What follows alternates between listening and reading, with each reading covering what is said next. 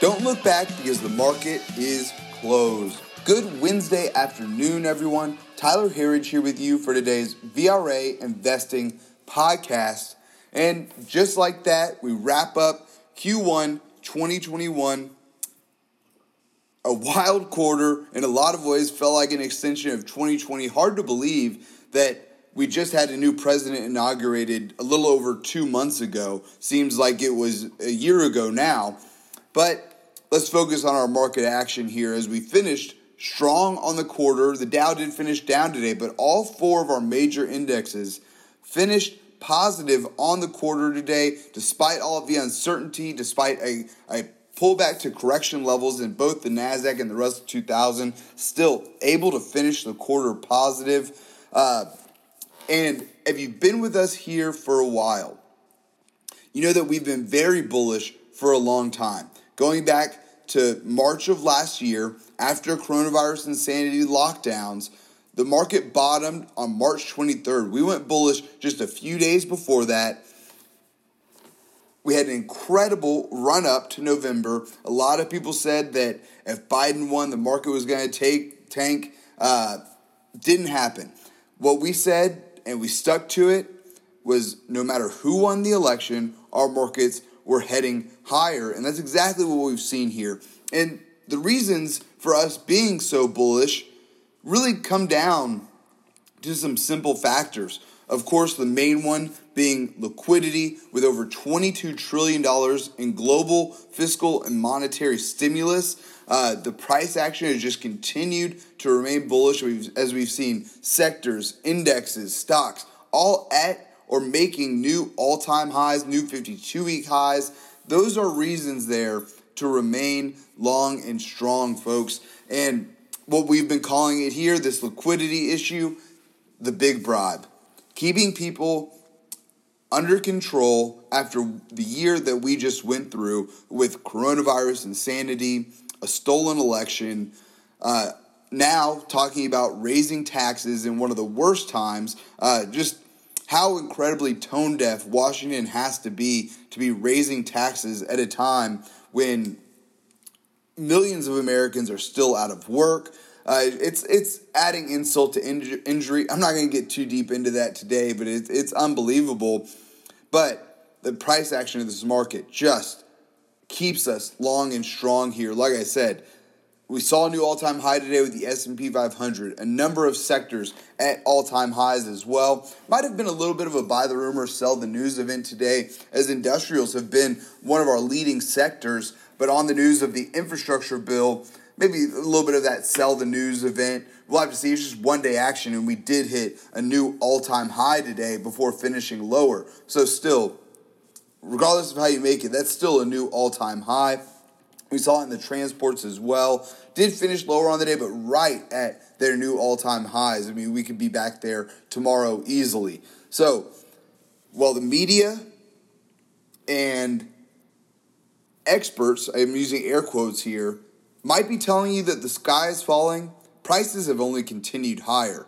And so that's what we're focused on here. People are making money. If prices are higher, people are making money. And that's what we want to do here, is to ignore the factors that don't matter and focus on the things that we can continue to help you make money on. So if you want to make money in this market, come join us.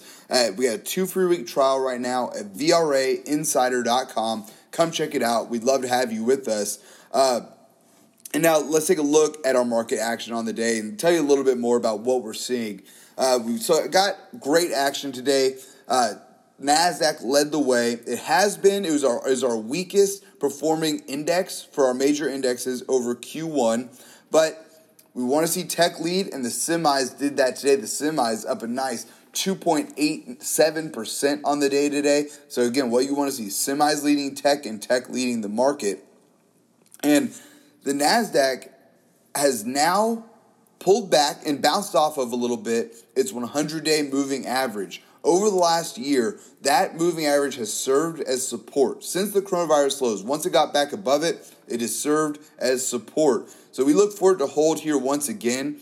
And if you've been tuning into the podcast, we're looking for a big Q2 here, and April is going to be a big start to that. Q1 earnings especially on a year-over-year basis. We got not crushed last year in Q1 because coronavirus insanity really only came in for the last month of that quarter. But we're going to get strong beats on Q1 earnings this year. And then Q2 is just going to ramp higher. Getting year-over-year readings for earnings. That's how we see it here, and we remain long and strong on that. But this is the kind of action we want to see to end the first quarter. So now we'll get Q1 earnings starting here soon. And again, we expect a full-on ramp up. So let's take a look at our markets on the last day of Q1 here. As I mentioned earlier, the NASDAQ led the way, up a nice 1.54% to 13,246. We were followed there by small caps, as they've been our leaders since bottoming compared to our other major indexes in September of last year.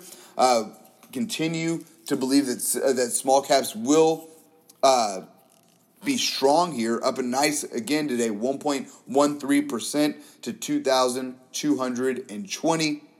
We were followed there by the S&P 500, which hit a new all-time high today, up 0.36% to 3,972. And lastly, the Dow, which was in and out of positive territory pretty much all day today, and also here, right at an all-time high. Not far off of it at all.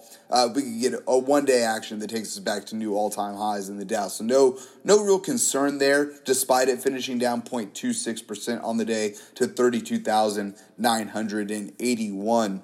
And as we head into Q2, tomorrow, the first day of April, which is far from the most bullish day, it's actually the fourth weakest day historically for April, but it's still higher, 69% of the time, according to the Stock Traders Almanac. That's over the last 25 years. So we're ready to rock in Q2, and we think the market is as well. Also today, from Ryan Dietrich, about Q2. Historically, the second quarter during a post-election year is also bullish for the S&P 500, with average gains of 2.7%.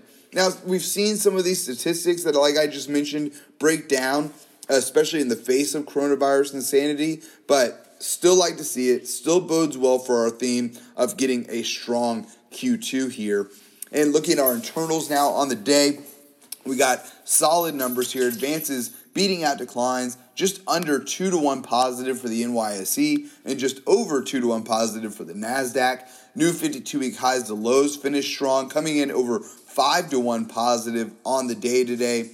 And lastly here, volume came in. It was a little closer for the New York Stock Exchange, but still positive and over 2-to-1 positive for the NASDAQ. So strong action there. One of the factors that we look for, if we were going to get a major pullback, we'd expect it to see it in the internals, and we just haven't yet. When you look at the overall advanced decline line numbers, new highs to low numbers, we got a little bit of a pullback, but nothing that we're overly concerned about here.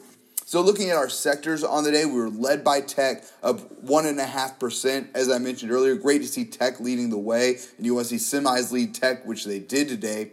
We were followed there by consumer discretionary, utilities, and communication services. Our laggards on the day were energy, financials, materials, and real estate. And lastly for the day here, our VRA commodity watch. Gold now up on the day, up a nice 1.29% to 1,707 an ounce. Silver up a similar 1.26% to $24.40 an ounce. Copper up slightly on the day, still below $4 a pound, up just over 0.1% to $3.98 a pound. And oil lower on the day, back below $60 a barrel now at $59.35 a barrel. And lastly for today, Bitcoin now down 0.62% to 58,653 a Bitcoin. Folks, that is all that we have time for here today. Please be sure to subscribe to receive our VRA podcast every day at the market close. You can sign up at VRAinsider.com. Click the podcast link at the top, and we'd love to have you with us. Thanks again for tuning in. Until next time, we'll see you back here tomorrow for the close.